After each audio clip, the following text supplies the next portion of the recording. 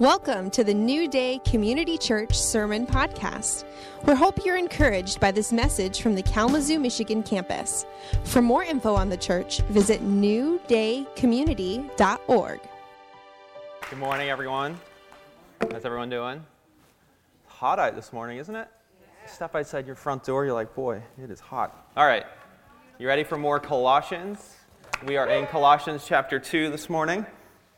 So I don't want to take away from anything that's happened in our series so far. But really, everything the last couple of weeks has led up to this moment. So you're welcome. It's not my fault. It's the Apostle Paul. It's the way he wrote it. Okay, so the letter of Colossians is what we're studying over the next few weeks. And it gives us a chance as a church to really go deeper into one area of Scripture. And we try to do this every summer, and it's a great time that we spend together just delving into God's Word. So we're in Colossians chapter 2, and Paul, just as by way of recap, the Apostle Paul is writing to the church, to the Christians who are in the city of Colossae, and that's a city that's in the ancient Near East, in the Middle East today, and basically he's writing to them. And we think he's near the end of his life. He's most likely a prisoner in the city of Rome. If you know anything about Paul's life, at the very end of his life, he spent the last couple of years of his life in prison in Rome, a prisoner because of what he was preaching, and a prisoner because he was sharing the gospel, and the Roman emperor did not like that and put him in prison. And ultimately, we believe he was executed for his faith. And right at the end of his life, he's writing these letters to different churches, really giving us his vision of the Christian faith as a pastor. And he's also addressing specific issues that are happening in these churches. Colossians, they had a problem. They had a really big problem that they were dealing with. And Paul is writing this letter to address that problem. And in chapter 1, Paul, because he's so far away from them physically, he's not able to travel to them. He spends a lot of chapter 1 reestablishing the bonds of connection that he has with these Christians, with this church. And he's basically saying, look, I'm praying for you. I'm really invested in your success. I want you to grow as Christians. I want you to grow in the knowledge of God. I want you to grow in all of these areas. And then last week, Pastor Cameron shared on Paul and his work for the church. He calls this his labor for the church. And today, we get to the actual problem that Paul is addressing.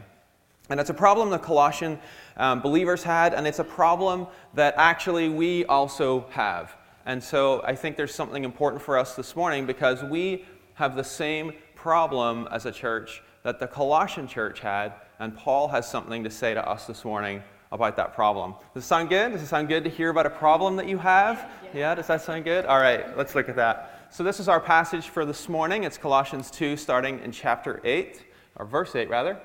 And I'll just read it through. It says, "See to it that no one takes you captive through hollow and deceptive philosophy, which depends on human tradition and the elemental spiritual forces of this world, rather than on Christ.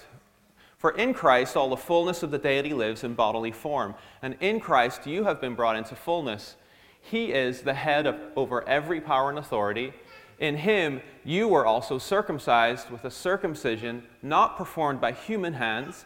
Your whole self, ruled by the flesh, was put off when you were circumcised by Christ, having been buried with him in baptism, in which you were also raised with him through your faith in the working of God, who raised him from the dead. When you were dead in your sins, in the uncircumcision of your flesh, God made you alive with Christ. He forgave us all our sins, having canceled the charge of our legal indebtedness, which stood against us and condemned us. He has taken it away, nailing it to the cross. And having disarmed the powers and authorities, he made a public spectacle of them, triumphing over them by the cross." Have you ever been working on something and you say to yourself, this part's a little bit more complicated. When I do this step, then the rest of my project's going to go a little bit smoother. And you know if you kind of rush through this one step that it's going to make everything else that you're going to do afterwards a little bit more complicated. You might be working on something at your house and you find that problem that you're working on and you're like, if I don't take time to shim this door in right or put this window in right, I know in a couple of years I'm going to have problems with this window. You know what I mean? Yeah. Well, Colossians 2, verse 8, when it comes to reading the Bible is one of those verses. That if you take a little bit of time to unpack it and to dig a little bit deeper, makes the rest of the book go a lot easier. So we're going to take a little minute and we're going to spend some time unpacking this. And this is really getting at the heart of the problem. And Paul, when you read this through, chapter 1 into chapter 2, if you're just reading Colossians, you sense, when you hit this verse, you sense that Paul has shifted gears. And he's like, okay, we're getting down to business. This is what we're really here to talk about. And so he talks about some things that actually are quite complicated to understand. Even Bible scholars are not quite sure what to make of this. The original language was Greek. And especially that phrase, the elemental spiritual forces of this world, people don't really agree on what that means. They don't really know exactly what that is. But we're just going to pick one of the ideas and we're going to run with it this morning because I think it'll help us make sense of it. But just know that these are kind of complicated things that Paul is talking about. And if it doesn't make immediate sense to you this morning as we've read it, that's no problem because we're going to spend a little bit of time. And I also have a helpful illustration. Most of my illustrations for sermons involve food. So I have some food with me this morning. So in chapter 1 of Colossians, Paul says, I sent a faithful minister of the gospel called Epaphras to come and share the gospel with you. Paul says he's a faithful minister. That's important because what Paul is basically saying is, you don't understand the gospel properly, Colossian church, and it's not my fault because I sent Epaphras, and it's not his fault because he's a faithful minister. So whose fault is it? The church, okay. So we know they heard the gospel, and this will represent the gospel, because each of us have a hunger that needs satisfied. We want to understand what it is to live in right relationship with God. We want to know how to live our lives. We want to know what it is to live a good life, faithful towards God. We want to know how we overcome sin and our own self that drags us down day by day. Well, the Colossians were the same way. They wanted to know how to live before God. And Paul sent Epaphras, and he brought them the gospel. And this looked good to the Colossians. They said, I am hungry. This gospel that you're showing me looks really good. This will satisfy my hunger. And Paul said, how do you know? In this passage we'll see, Paul says, how do you know if something that looks good on the outside is really going to satisfy your hunger? When you hear something, how do you know that it's really the truth?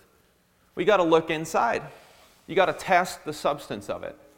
So we test the substance of the gospel and we see that there's something there, right? There's substance. There's what we would hope to find. That this gospel would sustain us, would fill our hunger.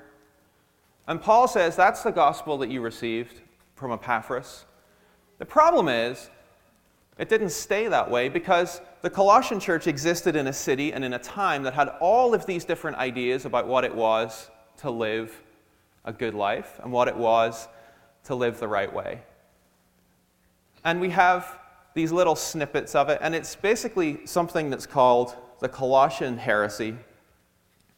And we have snippets of it from what we know about the time that the Colossians lived in. And we know about it because when you read through Colossians, you get little pieces of information that Paul shares. And this is what people generally think this wrong thinking or this wrong idea the Colossian Christians had believed. And this is kind of a summary of it. The first part is ceremonialism. It seems like they were really obsessed with different festivals and rules about what types of food and drink to eat and what was clean and unclean. Asceticism, they lived this very, very strict lifestyle. Like the more strict you could live and the more that you denied things in your life, then the more holy you were. They really were fascinated with angels and spiritual beings. They had a failure to really grasp the fullness of who Jesus Christ is. They were obsessed with this idea of secret knowledge, which came from a philosophical idea called Gnosticism, which said that you had secret knowledge trapped inside of you that you needed to release and kind of become one with spiritual essence. And then finally, there was a reliance on human wisdom and knowledge, which was both influenced by Judaism and Greek thought. So we'll unpack this a little bit more in a second, but essentially what Paul is saying in this verse is, this combination of ideas that you see right here, that is hollow and deceptive. It seems good, it seems like the right way to live your life, but what you've done is added it to the gospel, and it's put you in a dangerous place. So essentially what Paul is saying is, there's the gospel that you received, and then there's all of this human wisdom and these basic principles of the world, and the two of them don't combine, and you're trying to combine them. And Paul says, you can actually make that choice. He said you can choose to follow the basic principles, but he's like, it really starts to hollow out the gospel, so let's worship angels, and let's get really, really obsessed about following purity laws, and if you want to, you can get really obsessed with human philosophy and tradition, and if you want to, you can really get worried about whether somebody is circumcised or not, and which was a sign about how you belong to God. And if you really want to, you can worry about all those things, and you can include them in what you think is right. But the problem is, you're left with something that doesn't look like the gospel anymore, and when you try to eat it, it's never going to satisfy you. And who would want this? And so he says in chapter 8, this is the deceitful and hollow philosophy that you're trying to follow, when really what you need is something that has fullness and substance to it that will actually satisfy you and bring you life. See, the gospel is this funny thing where the more you add to it, the more you actually take away from it. And that's what the Colossians were doing. It's actually one of the most difficult things in the world for us to do, is to simply accept the gospel the way the gospel is. We always want to either take something away from it, or we want to add something to it. But the bottom line is, you undermine it either way. So the Colossians are trying to live this life where they've followed all these, what seem like to us, really weird rules. Like, where'd they get all this stuff from? Actually wouldn't have been strange to them at all. All of this stuff right here, this was actually just what they were talking about in everyday life. When they went down to the market to buy food, they would hear people talking like this. When they were gathering in their families before they were Christians, they would have believed this stuff. And what Paul does over the next few verses is basically just unpack some of this a little bit more.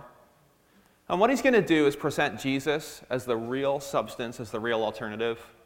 For in Christ all the fullness of deity lives in bodily form, and in Christ you have been brought into fullness. He is the head over every power and authority. So for us, we can read that, we can say, that's great, that sounds really good. But for the Colossians, Paul is actually just going straight to the heart of the matter. And what he's saying is, in Christ, the fullness of deity lives in bodily form. So the predominant idea at this time, by Greek philosophy standards, was that there was a separation between the material world and the spiritual world. Everything that was in the material world was evil, tainted by evil, was bad, was nasty, whatever word you want to use. Everything spiritual is good and pure and holy. So if you're a Greek person and you think this way, then after you think about it for a minute, then you've got a hard decision to make, because you look at yourself and you say, well, I got this physical body. Is this physical body good or bad? Well, if you follow this Greek thinking, then your physical body actually is bad. You should try to escape your physical body in some way. You should try to deny your physical body. You should hate your physical body. But you actually have a bigger problem. The bigger problem is Jesus had a physical body. So when the gospel came to Greek thinkers, it was really offensive, because what basically Paul is saying is the gospel takes your whole idea of what is earthly, physical and material and not good, and what's spiritual and pure and holy. And in Jesus Christ himself, those two come together. Because he's fully God, he's fully divine, and he's fully human. If you said that to a Greek person, the type of people Paul's writing to, they would say, but those two things cannot exist together at the same time. And Paul's saying, it doesn't matter, because the gospel is Jesus Christ, all the fullness of deity lives in bodily form. But there's another type of fullness that Paul talks about here. He said, you've been brought to fullness. It's not just Jesus who's full. You are full. Why would this be important? Well, this is important because in the Greek way of thinking, there was this idea of like pursuing secret knowledge, pursuing the spiritual, denying the physical, and it led to this whole lifestyle where you were always trying to outdo yourself and outdo other people. You're trying to live this pure life. You're trying to make it, and you don't know if you've made it, because how do you know if you've lived a good enough life? How do you know if you've reached that spiritual purity that you're craving? And Paul says, actually, you're already full. You don't actually need to worry about all of that striving. And then Jesus is also the head over every power and authority. Again, we might glaze over that, but it's really important because this whole Greek way of thinking, they created this whole system where there was lots of gods and spirits and semi-gods and demigods. There was all of these different spiritual beings, and they weren't neutral. They weren't just hanging out in heaven not doing anything. They actually got involved in people's lives, and these spirits would influence people's lives, and people would walk around and they'd be worried about, is this God or is this spirit going to oppress me today? And it weighed on people's individual lives. It weighed on their minds. It weighed on their hearts, where they thought, how am I ever going to appease all of these gods? How am I ever going to be right with all of these gods? If you satisfy one spirit, how do you know if there's another one just waiting to get you? And people lived with this weight. People in the Colossian church lived with this weight. They would have come from these backgrounds. And Paul says, there is a spirit you should be worried about, but there's only one that you need to really worry about. And that's Jesus, because he is over every power and authority. Jesus is over all of this. But it wasn't just Greek ideas that the Colossian church had believed. They also had kind of mixed in some Jewish ideas. And we see this starting in verse 11, where it says, in him you were also circumcised with a circumcision not performed by human hands. Your whole self, ruled by the flesh, was put off when you were circumcised by Christ. So what we think the Colossian Christians did is, if you're not quite sure which path to go down or which option to choose, if you have a way to choose all of them to cover your bases, then you might be tempted to do that, right? Have you ever done that, where you're like, I'm not sure which option to choose, so I'm going to just do a little bit of everything, and that way I'm going to make sure I choose the right thing, because it's going to be covered somewhere in that range of options. Well, that's what the Colossian believers had done, and they'd taken some ideas from Judaism as well, especially this idea of circumcision, which was basically an Old Testament sign that you belong to God, and that you knew you were belonging to God because you were circumcised, and it meant you were in this special covenant relationship. So what this tells us is the Colossians were really interested in knowing, how do we know we belong to God? How do we know we belong to God? That's a deep question. That's a question we ask ourselves too. How do we know that we're God's? And so the Colossian Christians were using circumcision. And Paul basically says, circumcision, in the Old Testament, that was like this little bit of flesh that got cut off. He's like, but really, when it comes to Jesus, it's like he's just cut off all flesh completely. So basically, this whole idea of circumcision, let's keep the core idea, but he's like, basically, Jesus comes along, and he so completely and radically transforms who you are. It's like this whole new idea. So he's like, let's keep the idea of belonging to God. That's important. But we're totally rethinking what these things mean. He continues with this theme in the next couple of verses, too. He says, having been buried with Christ in baptism, in which you were also raised with him through your faith in the working of God, who raised him from the dead. When you were dead in your sins and in the uncircumcision of your flesh, God made you alive with Christ. He forgave us all our sins. Okay, Paul jumps from talking about circumcision to now talking about baptism, about being made alive when you were previously dead. And what is Paul doing in these verses? He's basically saying, look, it doesn't matter which way you think about it. If you use Jewish ideas or if you use Greek ideas, it doesn't really matter what way you think about it. The ultimate thing here is that Jesus Christ so completely, radically transforms everything else that you knew before that it doesn't really matter which side you're coming from. It doesn't really matter which combination of beliefs you have. The real thing is to focus on Jesus, because Jesus is the full embodiment of absolutely everything that you are hungry for.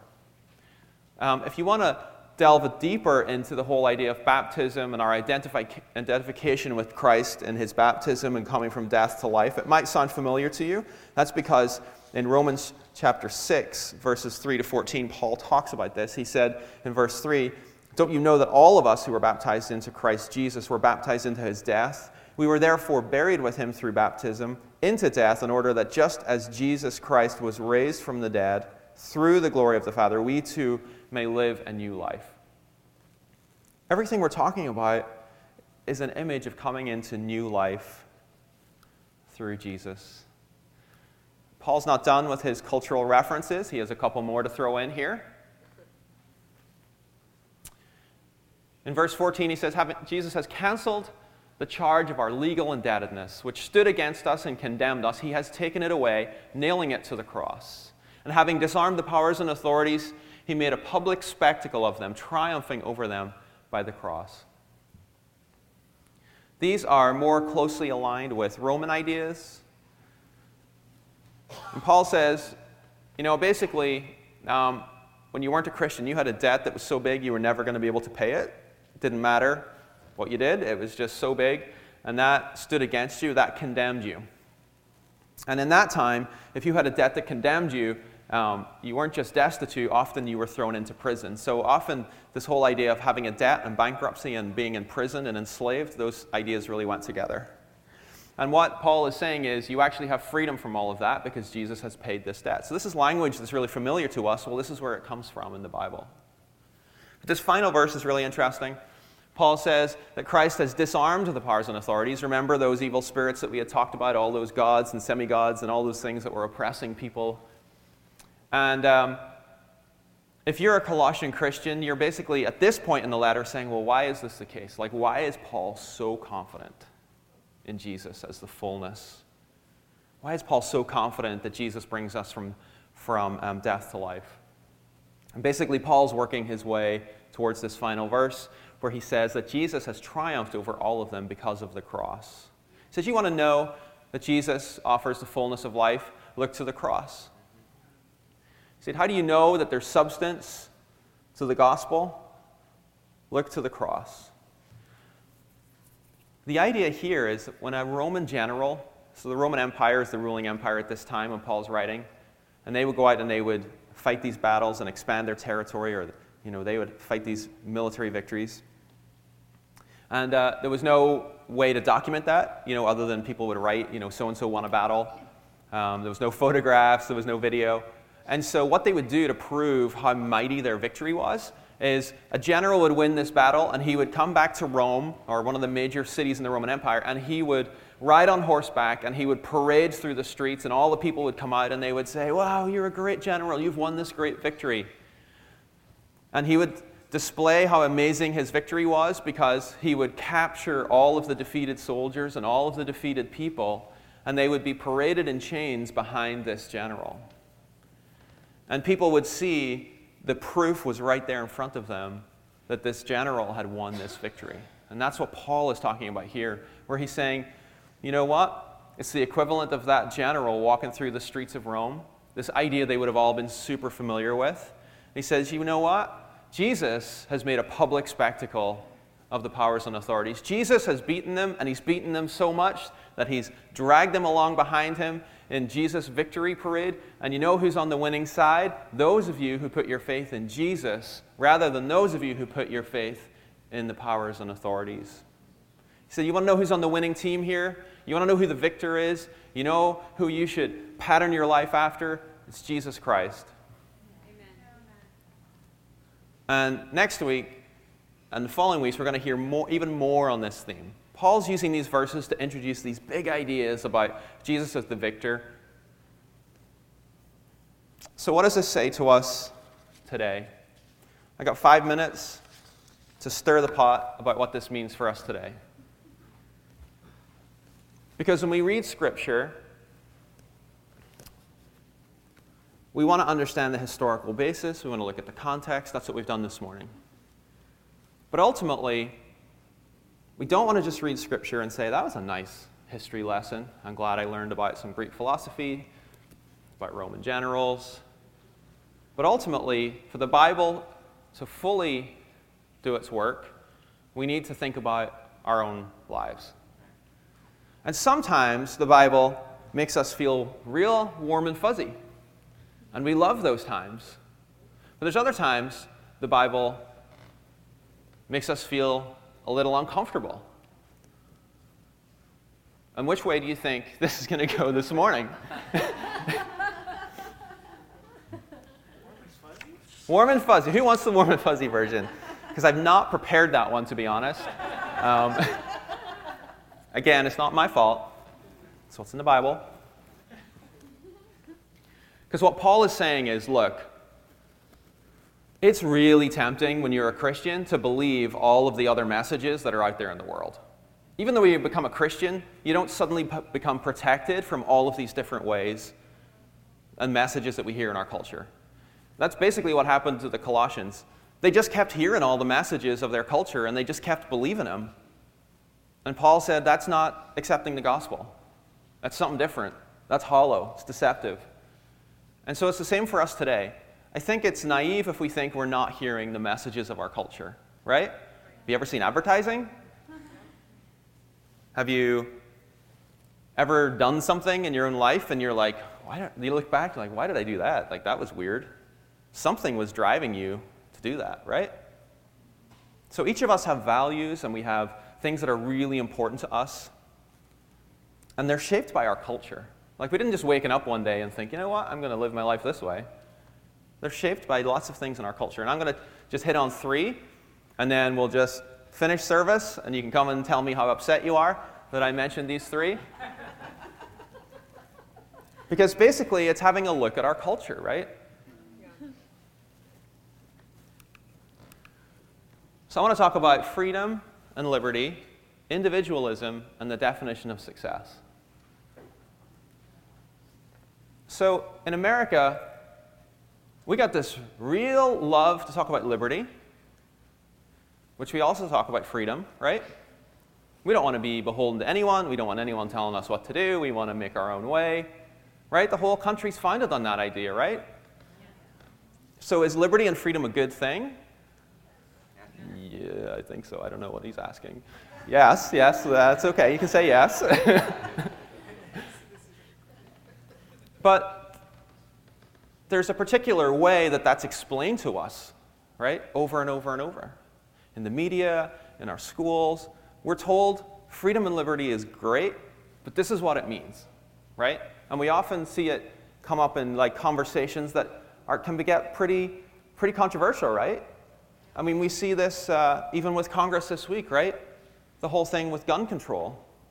You know, some people say, it's my right, it's my liberty, it's my freedom to have this right? And other people say, but I have a right to be protected, like to feel safe, right? It's a question over liberty. And this is in our world. But the Bible also has a way that it talks about liberty that goes beyond whether you have the right to do this or that. It's a liberty that says, you know what? There's something you really do need to be freed from, and it's sin and death and hell.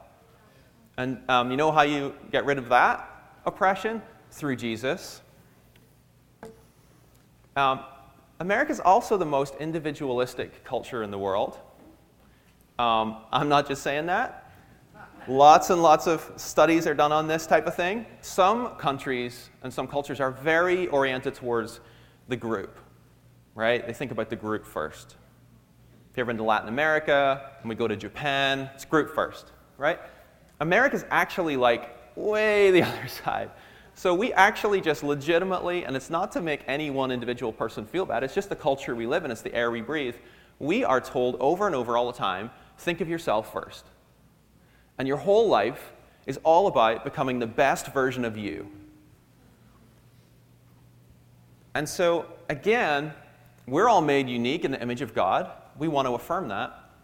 But ultimately, what's the vision of your life? Is it to become the best version of you? Well, in some ways, but it's also to be conformed into the image of Jesus Christ. And those two things might not look the same.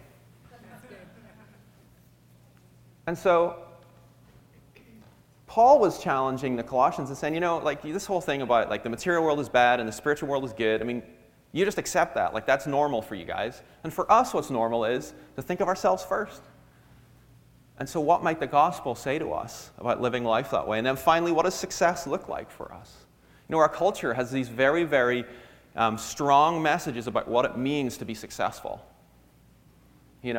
And it's kind of that idea of the American dream where ultimately you live in this nice house in the suburbs, you have the white picket fence, the perfect family, you look amazing all the time, you've fulfilled all of your dreams, right? We're sold this message. And this is advertising. This is what you want to orient your life to look like, right? This is the type of person you should be.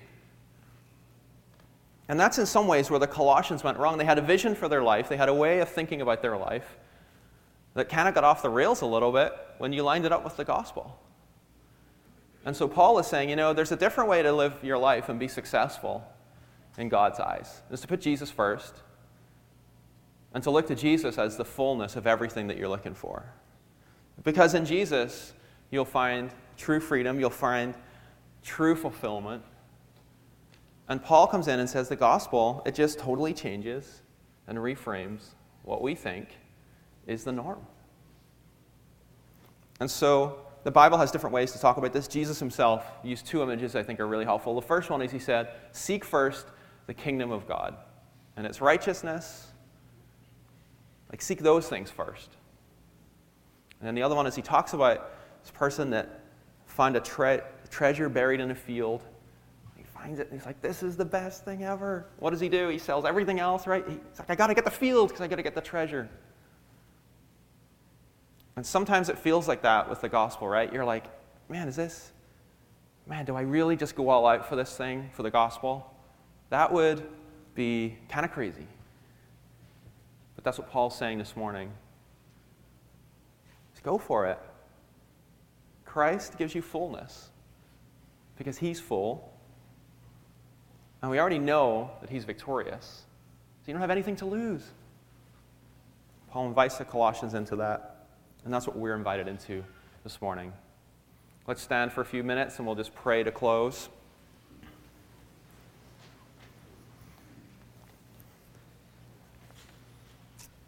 Father God, we thank you so much for the gospel. We thank you so much for Jesus Christ, the victorious King, the one who has defeated all of his enemies, all powers and authorities bow before Jesus.